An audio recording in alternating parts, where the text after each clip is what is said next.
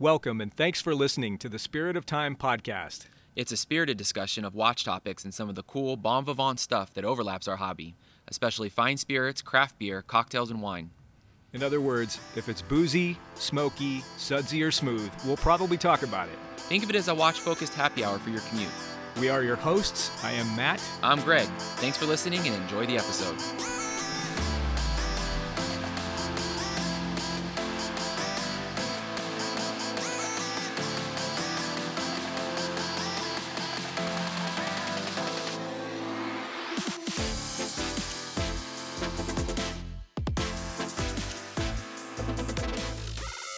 Hey, there's my buddy. What's happening, Greg? How are you? Hey, Matt. How's everything going today? How are you feeling? Things are good, man. The day's basically over. We're in the home stretch for the Christmas holiday, and it's nice to be home, especially since we're drying out a little bit. I think we have to have a weather check, and our weather has been pretty crappy the past 48 hours. You know, in all truthfulness, too, I mean, I think we got in some areas of Southern California almost 5 inches of rain yesterday, if I understood that correctly. And so it was like record-breaking rainfall. I think that's a lot of rain anywhere. It's especially a lot of rain here in Southern California. So quite needed. And, hopefully things will look green now for the next few weeks. But, we've been in like a 5-7 year drought. So something we need pretty bad. Yeah, absolutely. And of course, it sounded different in my head when I said that. But of course, seriously, thoughts and prayers going out to people in Kentucky. Our problems with rain and the occasional, flood and mudslide, although those are pretty serious, kind of pale in comparison to tornadoes. So, yeah, no, that's right. It's, there's weather and natural kind of considerations almost anywhere you are. So yeah, good point. Hearts out to those folks dealing with that, especially so close to the holidays. Ooh. Yeah, no kidding. Sorry about that. I took us there. But as soon as I said that about weather, I'm like, our weather's not that bad. So yeah. Well, actually, it kind of leads me into wrist check, port check, for whatever reason. So let's hear what's on your wrist and what's in your glass today. Okay, well, good enough. Well, I'll start with what's on the wrist. And actually, it is kind of funny because it is sort of weather related. It is, it's Wednesday night, and I am wearing my old Speedmaster. So this is the Speedmaster Pro, kind of an older watch. This is the 145.022. It's a 71 series. So this is basically, 50 years old. So I did not wear it on Speedy Tuesday because walking outside yesterday in Southern California was basically akin to taking your watch for, into 6 or 8 feet of water. So yeah, I didn't wear it, but this is on the new strap that we were talking about. This is the Strap Tailor. This is a really, really cool strap. I'm interested to show it to you. You may have seen these before, but Omega is kind of known for this. They've got some OEM straps with a few of their watches, and the Speedmasters are some of them, where they're these two sort of parallel ridges that are built up in the body of the strap up near the lugs. So these ridges give it some, not just some kind of visual appeal, but add some sort of bulk to the strap. And this strap is like a really cool kind of a pebble-grained navy blue leather. Ooh, that's good. Nicely tapered. Yeah, really good, like a bright white stitching. And then the buckle is, kind of this fancy sort of polished affair, typical kind of, pin buckle. And yeah, it's kind of vaguely reminiscent almost of something from like Hermes, and it matches the watch pretty well. This watch has definitely got, its battle scars on it. One of these old Hesse boys, as Brodinky says. But there's still, a fair bit of shine to it on parts of it. So yeah, it picks up nice. So that's the watch today. And then the pour check is, we were just joking before we started recording. I'm actually kind of regretting my choice because I think I overdid it with the bitters, but I just did basically a 1-ingredient cocktail. This is a big glass of Michter's over, the huge, chunk of ice. And, I've got the cherry in the bottom, but I think I hit it a little too hard with the bitters. And frankly, it is just awful. It's such a good bourbon, and this tastes terrible. So yeah, I'll be sipping very gently at this for the episode. Oh, How about man. you? What's on the wrist?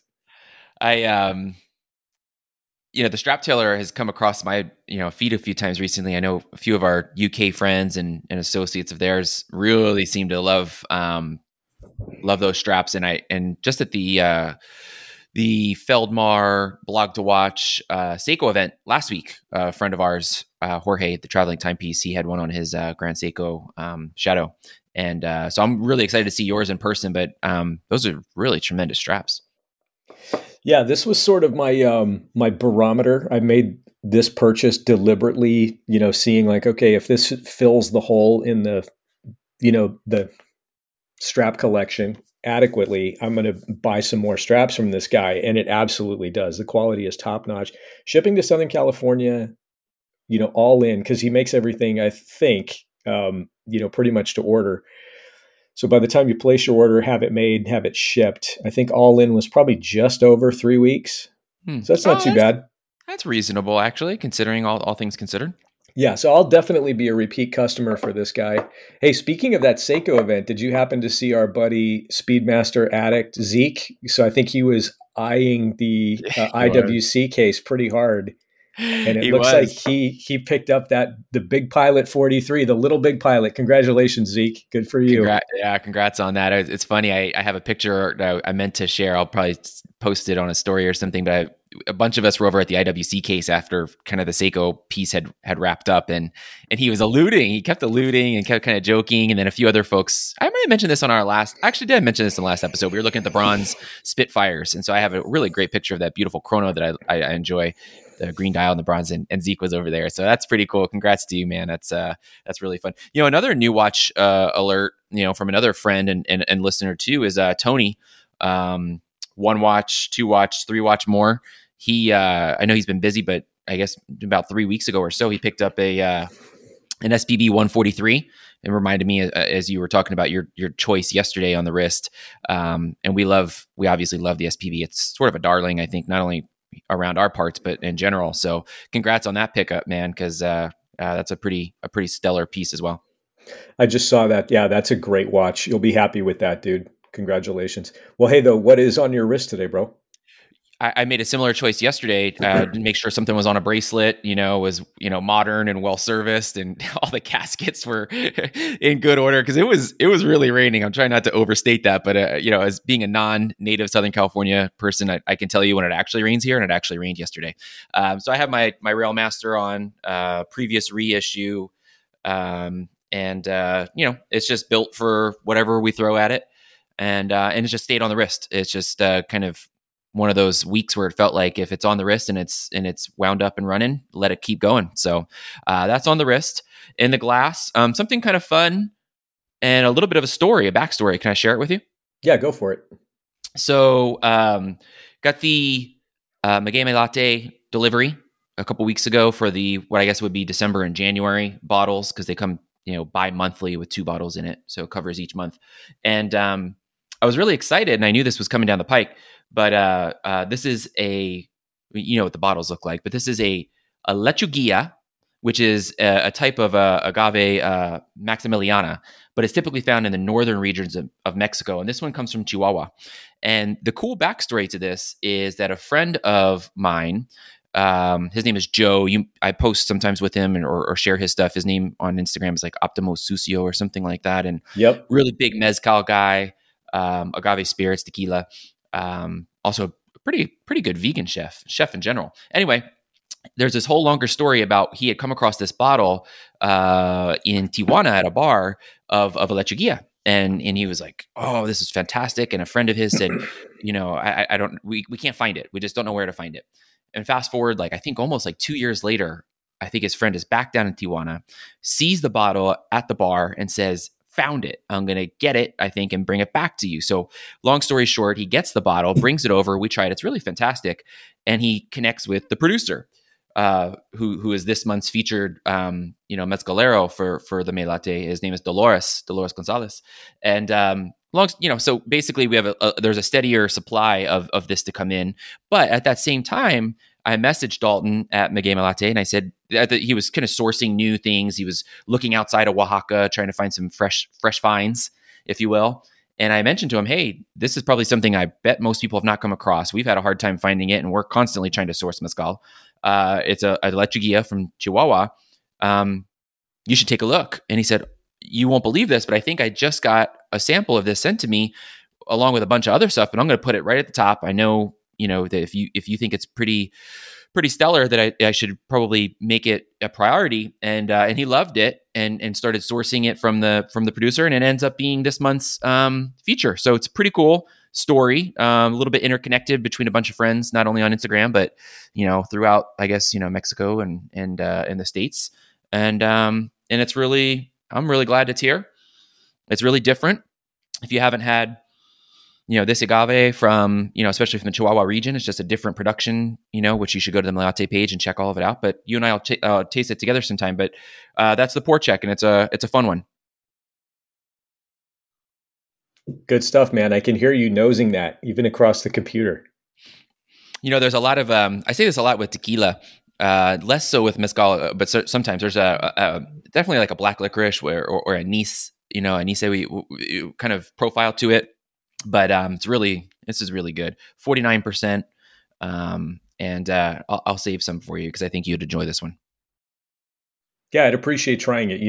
I enjoy tequila and am not as big or as well versed on mezcal. So that maybe will be my 2022. What's the word? New Year's resolution. Yeah, to learn more about that stuff. So speaking of which, we're closing in here on the end of 2021. It's about mid-December at this point. Seems like a pretty good transition point into just checking in and seeing how the year has gone here on the pod and what we might see in the future, and just kind of also spend some time catching up, I guess. So we've had a lot of really fantastic guests, which I think we might even reflect upon a little bit, but I don't think you and I have sat down and sort of just, chatted for a bit. Yeah, it's been a minute. I think only one of maybe the last 4 or 5 episodes have just been sort of you and me, pinging off each other. But yeah, when you think about it, I want to say, we're coming to the end of the year. We started this basically a little over a year ago as a project and started actually recording and putting out episodes about 9 months ago. And I think we have 25 episodes out there. This is the quarter century mark. Yeah, 25 episodes. So I think it's, we sort of made it past that hump where I think most pods fail. And when you think about it, we've had some really fun, great guests. I mean, friends of ours, right? Mike Heyman has been on twice, which is cool. You introduced me to Brian Gardner and more recently, David Driscoll. Wow, both of those guys are just such cool, amazing episodes, but such like larger than life personas, right? Yeah, that's right. I think it absent any connection to watches or booze or whatever, they're just fascinating people, like all our guests are really too, but they really are larger than life characters. And the fact that they also intersect with these hobbies of ours makes it all that much better. So yeah, they were all of those guys were really fantastic. Mike helped kick us off. If you remember that, he was really technically, I think, our inaugural episode. And then for him to come back on a second time, and he's been so supportive, and sharing new episodes, and hopefully we can continue to engage him and Chrono Group in some meaningful ways. Yeah, absolutely. Thank you, Mike, by the way, if you're listening. But yeah, when you think about it, I mean, I mentioned just those 2 names, right? So there's Brian and David. There's also Jason K, kind of the midpoint. And I hesitate to pick like a favorite guest or favorite episode, but I think, in terms of like my understanding of agave spirits between you and doing that episode with Jason has really kind of caused a significant sort of shift in how I look at that part of my spirits consumption. And I appreciate it much, much more. And yeah, I think that's kind of cool to have had 3 or 4 guests over the course of the year where the focus is really along at least as much on the spirits part of our area of enthusiasm as it is for watches. So, but yeah, just to kind of round that out, I mean, we had Brodinky, whose real name will be protected, right, to protect the innocent. But Brodinky was on. We had Cole Pennington, Wow. Jason Heaton. Wow. Al Gibbons, Alistair from ATG Vintage. So, he's got the book out. possibly another book in the works. We really need to circle back with him, and that's something we've been wanting to do. But our friends on the other pod want to make that like a big, 3 or 4 way event, which would be kind of cool. But logistically, that's been kind of tough. Dan C on, basically on twice. I guess once is a shared episode with him. How you doing, Dan? Thanks for joining us. Am I missing anybody? I mean, it's been.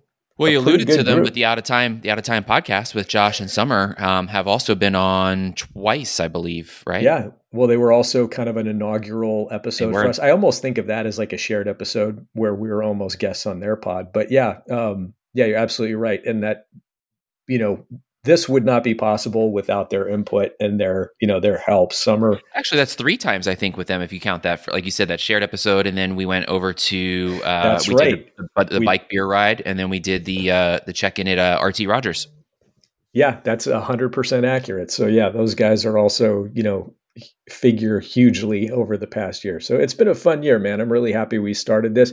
I hate to say it, but I mean, we kind of started this as a thing to do in lieu of live get-togethers during COVID. And my God, like we're a year deep into the podcast, nearly 2 years into COVID. And here in LA, it feels like we're, the signals are out there. We're going to lock down again. I hope not, but yeah.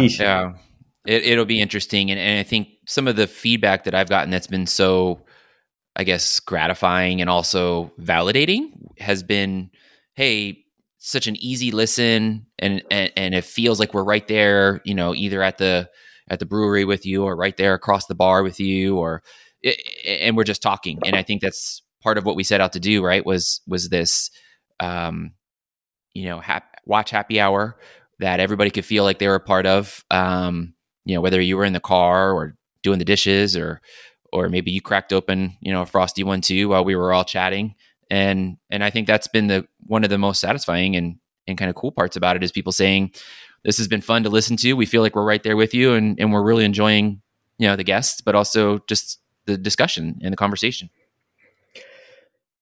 Yeah, it has been gratifying. I mean, not to, at the risk of patting ourselves on the back a little too much, I think the ultimate sort of meta moment was being at an event, for Seiko last week. And you were sitting there kind of standing. Can I tell the story? Can I tell the story? Yeah, go for it. Yeah, please do, because it is funny. Oh, it was awesome. So a friend of the pod as well, Manuel, didn't know him at the time. And so we're sitting in the back area, Feldmar, the bar area where the event was being held. And we're kind of in between the Seiko cases where everything's laid out and the bar. And at the bar, they're serving a Japanese whiskey. And so we're tasting the whiskeys together and sort of just talking about spirits. We're getting further down the spirit rabbit hole while we're doing this whiskey tasting. And we're talking about first Manuel says, oh, do you know about, Raicilla and Bacanora, tequila? I'm like, yeah, absolutely. Love all these things. And we're really starting to geek out. I'm like, okay, this guy really knows, his spirits. He's, not just sort of, new to it. He probably enjoys them and thinks about them and researches them and shops them and everything. And then we're talking about Chrono Group. He goes down to OC Chrono. He goes down to, San Diego Chrono. And all of a sudden he says, you know what? There's this podcast that's about like watches and booze and spirits. He's like, you really should check it out. It's pretty cool. And I'm like, I think you're talking about me and Matt's podcast, like time, Spirit of Time. He's like, yeah, that one. I'm like, yeah, we do that. He's like, oh, wow, that's pretty cool. It's a small world, but yeah, it was like how super fun and gratifying was that. But also just shout out to Serena, because I think she had sort of turned Manuel onto that one. And so anytime that anybody is making a recommendation of the podcast, I mean, is the coolest thing you could do, and by far the most helpful thing to do for us too. So we appreciate people bringing new listeners in and sharing it when they think somebody might respond well or enjoy it themselves. Yeah, 100%. It's been super fun, and I definitely enjoyed the energy, and getting the feedback from folks has been really cool. Speaking of feedback, I think kind of moving into a slightly different topic, but I don't want to get too much into what we plan for the pod for the next year, because there's we don't want to put people on blast if they can't come on, or talk about maybe some projects that are in the works that may or may not come to fruition, just depending on how much money we're willing to spend, but we'll see, or how long it takes. Mm-hmm. But, there's some exciting things brewing that could be brewing literally, maybe, and some cool stuff. But one thing that I would love to figure out, and we'd love to get feedback from people, if there's any way to incorporate more feedback on the watches, that's fun, but on the booze and the beer and the wine and stuff like that, if we have to figure out some way to kind of have, greater touch points with folks who listen and who talk to us one off. It would be kind of fun to have, something that was more visible. Although, you've taken great steps, I think, already to kind of basically set up the website for the pod. So I thank you for that. Yeah, no, you're welcome. And it's definitely a joint effort. I think maybe here's our chance for sort of the PSA, right? So if you're listening, if you love it, the blah, blah, blah, the podcast spiel, give a rating. Really does make a difference though. So, and then check out the website, spiritoftime.co. So that's spiritoftime.co. And, we're trying to just, put blog posts on there. Of course, all the feeds make their way there too, through the Instagram page and the podcast as well. And it's just another way to kind of share what we're up to, maybe in a format that's different than just the audio format for the podcast, which is the main vehicle, but also, different than Instagram. Maybe there's longer form stuff there, or maybe there's, things that are, just don't visually work in an Instagram page or sort of get ignored. So check them out, and let us know what you think, and let us know how we can, interact with you and include people. And we're totally open for new suggestions. I think, one of the things that's been fun about this, and you and I talked about it from the onset, was there's a lot of awesome watch podcasts out there, quite frankly.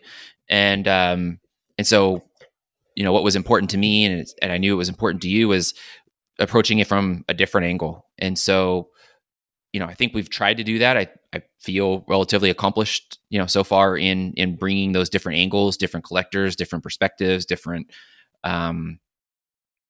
just different. There's just so much watch news these days that it would be totally in line to just sort of react to, whatever is new that week, month. And people, I think, would engage with that too. But we're sort of doing it in a different way that makes sense to us. And I think, hopefully you and me are learning new things, and hopefully we're sharing some things that are new to other people as well. Yeah. I think that's in a good way, mostly good way, that's the elephant in the room, right? It feels like everybody in the watch fam has a podcast now. And so, there's, I won't say it's a struggle, but, you want to add value to everybody's experience in the hobby, in a different way. I think it's inevitable that there's a lot of overlap, but on the other hand, I think, just being very transparent, I think it's kind of fun. We've mentioned multiple times some of the pods that we listen to. And there's the big ones, right? The obvious, the Grey NATOs and the Hodinkee podcast and that kind of thing. Fratello, when they have their stuff, they have, I think, very good content in terms of podcasting. Yeah. Others that are great. Wrist Cheese just launched a little while ago, and that was right around the time that we got Brodinky on. That's been a lot of fun to listen to them. Who else? I love that guy's takes. I'm sorry. The OT podcast is really great. I found that one probably around the time that you and I started, and they're really great. 40 and 20, another super solid one. SoCal Watch Reviews just hit their 100th episode. Great, good for them. That's really can't forget Whiskey and Watches. I think honestly, in terms of having some of the real specific advice, getting that from Spence before we went live with this was great. And I think, contrary to I don't know if it's popular opinion. I don't know if it's opinion at all, but, you might think, oh yeah, there's a lot of, competition or, negative feelings between people who are having podcasts. I really felt some trepidation reaching out to some people and asking them questions, some of the big established podcasts without naming names. And then, people that are, more, I don't want to say smaller. That's the wrong way to put it. But everybody was extremely sort of welcoming and open. So it's been very cool. I feel fortunate that we're in this space. Watching Bourbon, I think he just launched a podcast. I'm really excited to check that one out. He's obviously huge into bourbon, and it feels a little bit like like a small community within, like a sub community within the larger watch community. And so it's been fun to see it from that angle as well. Yeah. Well, hey, I think maybe that's enough about the pod itself. But we talk about watches, we talk about spirits and, adult beverages and stuff. I didn't tell you I was going to do this, but I've got a couple quick questions for you. So I am, the big spirits guy, on between the two of us, I think that's more your bailiwick, and I'm kind of, the beer and wine guy. So I will ask you, with all of the stuff that we've done, going to the different, brew spots around here and trying different beers and having fun pour checks and stuff like that. What's been your favorite beer discovery this year? This is a very time sensitive, I think question. And I'm actually glad you asked it too. There was a time where I was really, really deep into the beer scene. So I moved from the East Coast out to Southern California, maybe 15 years ago or so. And as I was moving and as I got here, I was really into the beer scene back in Pennsylvania, and was so excited to get out here. And I hit the breweries hard. And at the time, this is mid 2000s, I suppose.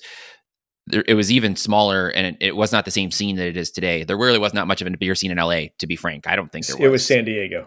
It was San Diego. You had to go to San Diego. Yeah. So I was down there. I was at Green Flash. I was at AleSmith. I was at Stone. I was at, I'm trying to think whom else, all the big San Diego breweries. Lost Abbey, right? And just really enjoying it and having fun. And I started homebrewing, which was a really also super fun.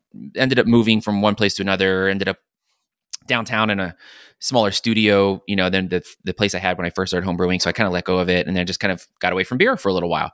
So when you and I started to get this off the ground, and like you said, you've gotten a very good, knowledge base of especially local beers to where we are, but beer in general, it's been fun because I've really, I think, dived all the way back in, feet, head first. And so that's a really long way of saying, thanks for reigniting that beer passion for me. And we've got some really great local spots, which I actually I had been here for 5 years and hadn't really explored any of them. So that was neat to find that in our own backyard. Okay. All that to say, you and I and David Driscoll were at Mount Low not long ago, and we had some awesome beers on tap. I'm trying to think. There was an IPA that we had, a couple of porters, and as we left, I think you had grabbed a couple cans. I grabbed a couple cans, and I was talking to the guy. They were about to have their 5th anniversary the very next day, so happy belated birthday to Mount Low. And I grabbed what they called thousand apricots ghost beer, and just kind of on a whim, didn't know anything about it. Got home, left it, put it in the fridge. Maybe a couple days later, cracked it open, and whoa, that was just, stellar. I think you and I talked about it a little bit afterward. You finally had a chance to go back and grab a small pour. Not something you're going to sit there and crank 3 of them out, or 4 of them out in a sitting. It's a tarted, wheat ale. But it's sweet with the apricots on the front end. It's very obviously apricot without being, cloying. And then there's this salt on the end of the finish. And I didn't read the can at the time. And I'm like, oh my gosh, there's this hit of sea salt at the end, which is super interesting and unique. Read the can. It's like, oh, and it finishes with a salt, it's kind of a salty fin. I'm like, whoa, okay. And that was awesome. That was really fun. Immediately, I think I made a post on it like a day or two later. I was like, this has to go with a plate of cheese and and salamis and honeys, like a perfect charcuterie board, beer. But anyway, I thought that was a definite recent standout. Yeah. So I think I told you the story. So my daughter, I have a teenage daughter, and her employer, I won't say who, but her employer had their Christmas party there a few days after we recorded with David. And these places, probably, I'm assuming it's like this all over the country. A lot of these micro places are licensed in such a way that they're sort of like production facilities and tasting rooms and stuff like that. So, young kids, they tend to be pretty family friendly. can go in, but they can be in with an adult. I mean, if they're under 21, they can't just walk in. So I essentially had to go with her to her own Christmas party. And I did the thing where it's like, okay, I'm not going to be your dad and like, spoiling your good time. You go hang out and do your thing with your friends from work. And I will literally go sit in the corner and just basically, sit there with the paper and, one or two tasters. And I tasted that beer. And I have to say, I mean, I don't know if it's my favorite beer ever, but I mean, it's probably my favorite discovery of the year. I mean, it was amazingly good beer. I'm so glad you got that. Like you were texting a group thread and you were like, hey, look where I'm at, everybody. And I was like, you have to at least try that. Take it home, do something. Because I felt strongly, like you just said, it was, in terms of this year and recent discoveries, it was really, really far up there. It was another one that was really great. Let's give a shout out to Wingwalker. We spent some time there for the Bike and Beer episode, and they have their Peat Monster. And that was a really unique one. I think they were finishing up the brew for it when we were there. It wasn't released, I don't think, yet. And just really interesting to do a peated ale. I don't know that many that exist out there. I haven't come across one. No, you don't see them too often. I mean, it doesn't appeal to me. I mean, I'm not like a Lagavulin guy. I got to try it at one point when it was, they were about done with it. And to me, it was like, okay, if you like that kind of Scotch, you're going to like this. Not my cuppa, but it was unique. I mean, it's super unique. It's a special occasion beer. Yeah. And it was, I think it was cool. I sent some over to Brian at High West, and I mean, that was right up his alley. He was like, whoa, this is pretty interesting and good. And I just thought it was definitely unique. Our friends over at Overtown, I mean, they continue to put out super high quality stuff, really interesting things. Both you and I were really excited about the pumpkin ale when that came out. I hadn't had any pumpkin at that point. That's very good. This was like maybe the day before Halloween, and I'm like, oh my gosh, how have I not had a pumpkin beer yet? But it was super good. Wasn't really heavy on the pumpkin. It was really almost like more of a dark ale with a hint of pumpkin, and I think it checked in at 9%. I mean, that was an awesome brew. Yeah. Well, I'm going to ask you another uncomfortable question, then another favorite discovery question, and I guess you can punt on this, but so prior to this, I mean, I know you've listened to podcasts and stuff like that, but I remember that was sort of the dynamic at the end of last year between I had this massive long commute and have had that for years, and I spend all day in and out of the car. So I'm a voracious, podcast consumer. I listen to all these things, and you were not that big into it. So I gave you kind of like a list of things to check out, a lot of stuff in the watch space. What's your favorite podcast discovery of the year? Wow. Okay. So, and then a little bit of background too. So I do listen. Before we started the pod, I did listen to a lot of pods, but none watch related. And it wasn't like a conscious decision. I wasn't like, oh, I'm not going to listen to any of that stuff. It didn't spark me, And so I would listen to some of the big stuff that everybody did, the Reply Alls and This American Life, and actually a really awesome pod out there. It's pretty big. This is not news to anybody, but 99% Invisible, super interesting. It's all about, the built environment. They just come at it from really interesting. Their storytelling is fantastic. So I listen to a lot of pods, but no watch stuff. Although I did listen to our friends, the On Time podcast when that existed. And then, what was the one that Cameron did with Farah?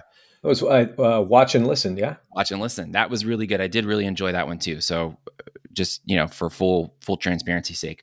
Oh my God, we forgot Cam. Oh my gosh. That was the biggest episode, one of the largest episodes we ever did. I just reached out to Cam to make sure he was okay after the tornado. And everything was fine. Sorry. I'm sorry. He and his family were good. Oh yeah. Everything's good.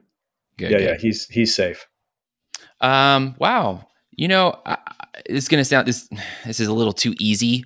It kind of sounds like a layup, and I don't want to sound like I'm pandering, but the Grey NATO.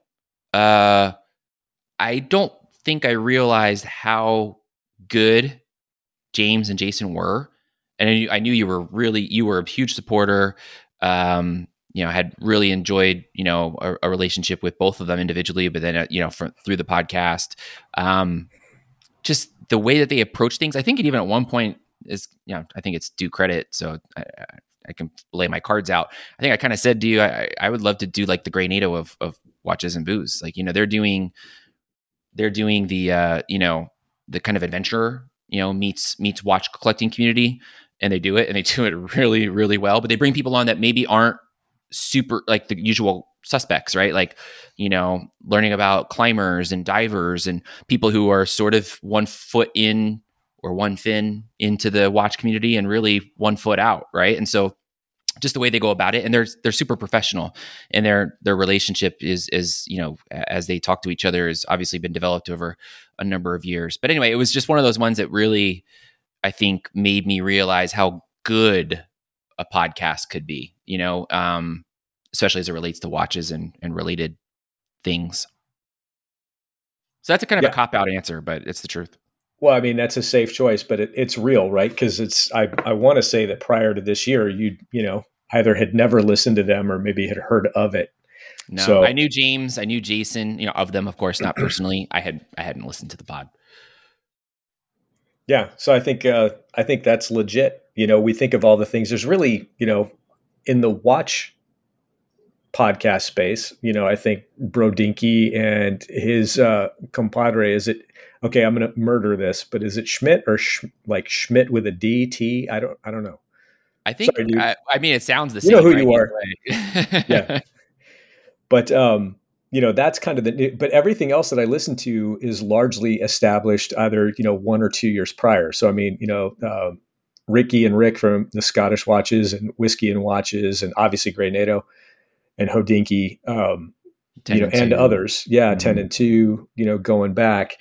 So, yeah, I guess Wrist Cheese Radio is probably the newest. Definitely appreciate their takes. So, here's another question for you. Well, you know what? I'm going to bend that. Let me ask you this, dude. What do you think? I mean, we've got ideas for the podcast. What do you think about your watch collection for 2022? Well, I think you and I have had a little recently separately, and then also we, just chatting about it offline. A little bit of, I don't want to call it existential crisis, but sort of a reckoning, right? Or in some ways, like, hey, what are some potential moves? What are things that are not just on the radar, but like you're hot and heavy on? What would it take to make those things happen? And then on top of all of that, like, what do I want my watch collection to be, right? It actually reminds me a little bit of the conversation we had with Jason, where he was like, oh, maybe I can do vintage. Like, maybe you could step out and do things that just you're not used to, or maybe you thought that you wouldn't do. I don't know, man. I think I've alluded to it on a few episodes. I've been pretty hot and heavy, and even shared it with a few friends too on a couple different Grand Seikos. Just really think that at some point it would be amazing to have that on my wrist, rather than admiring them from afar. It seems to me to be potentially the highest level of finishing that I'll see, or that I'll own, I should say. There's some, just really tremendous independents out there. And then, of course, sort of the holy trinity or the big three or some other really fantastic watchmakers, but, probably aren't really, won't come in my way. But Grand Seiko seems like it, could be one of those things, and it shouldn't be, lauded for simply that, more of what it actually is. It's a really fantastic, brand, and they're doing really amazing things, and they're doing them their way. So anyway, I've been, up and down on trying to see if that would work and how I might want which one and et cetera. So that continues to be on the forefront. Outside of that, I've always in my head wanted to do, the gold dress watch. And that probably means vintage, or neo vintage. And that still kicks around, my head a lot. I've gotten to a place right now too, where, I don't think I want dozens and dozens and dozens of watches. It just doesn't fit me. I feel like they just sit around if I'm not wearing them.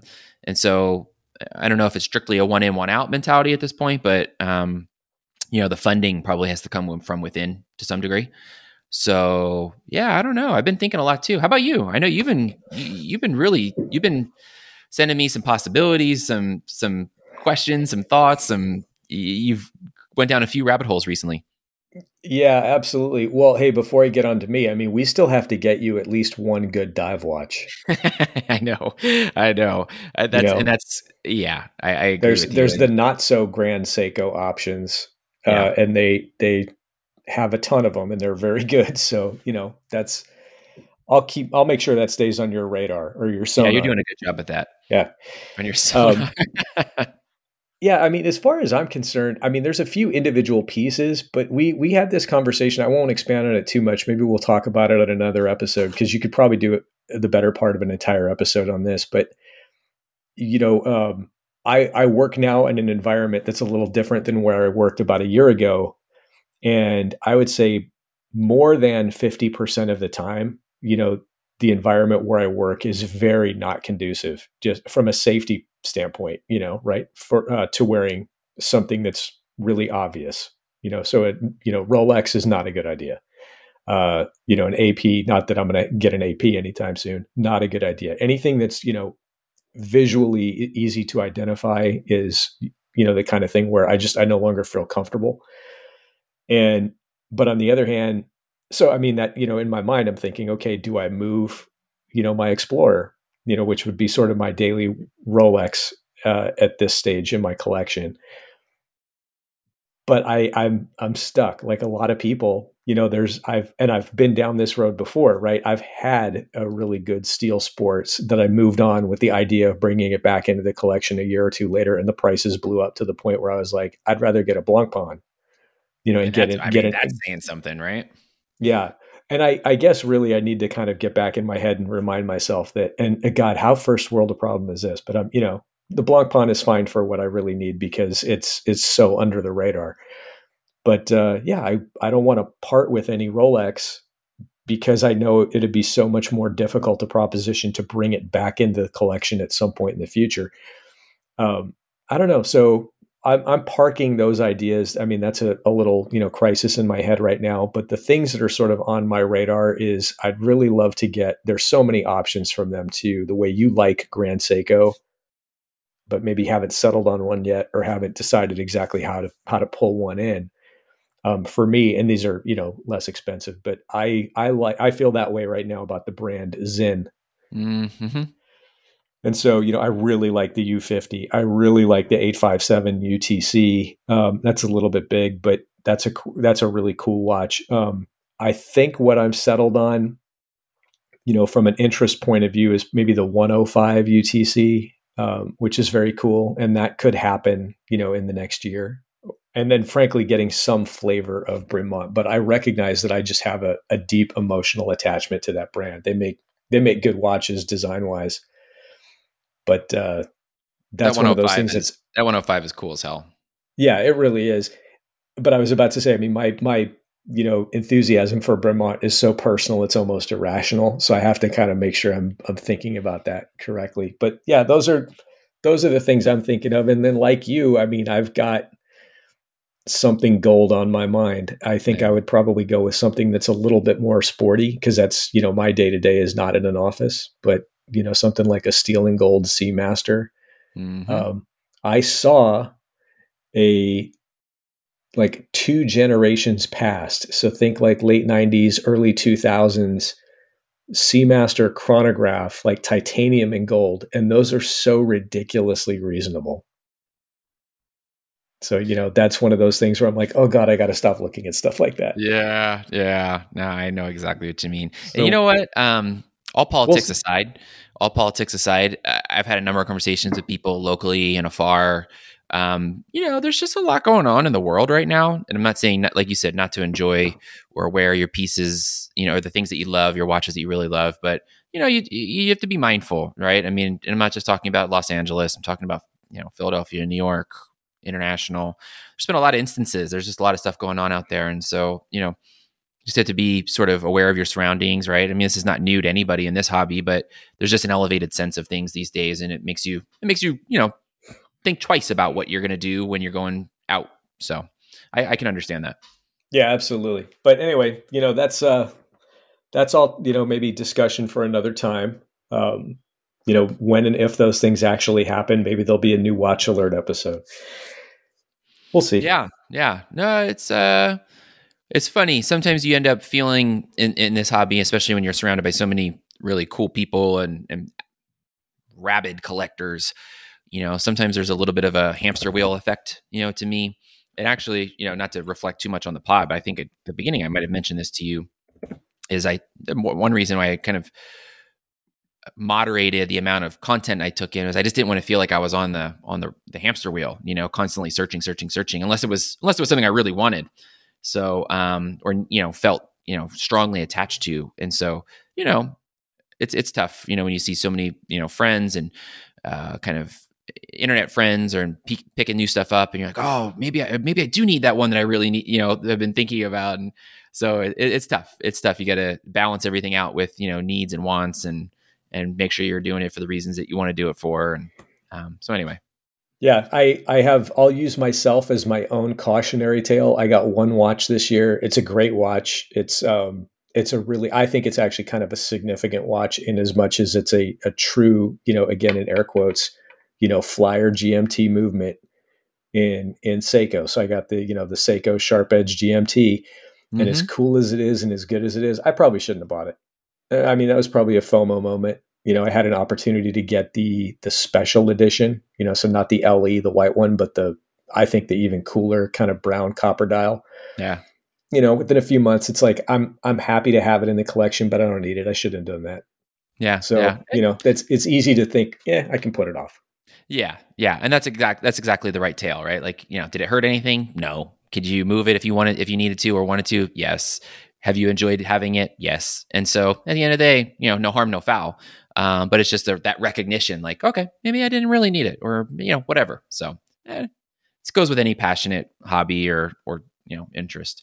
So anyway, we'll see what 2022 brings us. I think there's a lot in store for not just you and I, but also the podcast, and we're super excited and thankful and grateful for anybody that listens, and and keep engaging with everybody within the Watch fam. It's awesome. It's what makes this fun, quite frankly. I mean, as much as I just sort of said, you watch everybody get, you see the hashtag NWA and you're like, oh, who's got what? That's what makes it great and fun. You get to share that, excitement and news with your friends and people who enjoy it and appreciate it. So, it's just awesome to be a part of it all.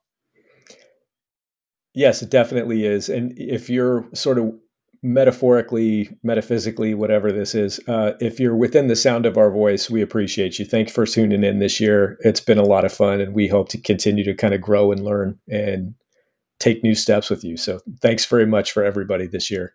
Yeah, I'll leave everybody with an interesting, thing to check out. There was a really neat article in the LA Times probably about a week ago now, and as I did some homework on it afterwards, it's been documented before. So this is not like, unknown, but it's an update to the story. Basically, it's, from what I understand, the most complicated watch. It's a pocket watch, but the most complicated watch ever made. And it was made for J. Pierpont Morgan, JP Morgan, sort of one of those titans of business, right? And the watchmaker was J. Player and Son. And I mean, this thing is wild. I'm not going to get too far into it, but I imagine people are somewhat familiar with it. It's been written about in the watch circles, but this Times reporter was essentially trying to track it down right now. He had talked to what would have been, I guess, the grandson of J. Player. And they had, they knew about this, in their family, and were really proud of the achievement. The company actually went, J. Player and Son went out of business shortly after completing this watch for JP Morgan. And so the reporter was trying to figure out, does the watch still exist? Like, who could potentially own it? Can we sort of establish its provenance today? And, the family would be, glad to know that it's, in good hands or whatever. Anyway, super interesting article. I was not very up to date on the story or the watch itself. It's pretty fascinating. It's well reported, and the ending is maybe not quite what you would expect. But check it out, LA Times, and that might be kind of a fun read while you're sitting around the fire and sipping on a whiskey. Yeah, I have to check that out because I have two of my friends, independently of each other, who are not in the Watch fam, sent me that article. So I've got to take a look. No kidding.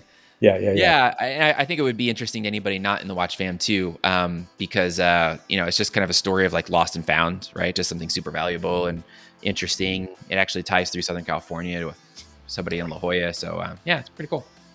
Right on. Well, hey, I don't want to keep you. This has been great. It's good checking in with you, and we'll talk soon. Okay, bud? Sounds good, Matt. All right. Well, happy holidays, and we'll touch base real soon, man. You got it. Take care. You too. Bye. Peace.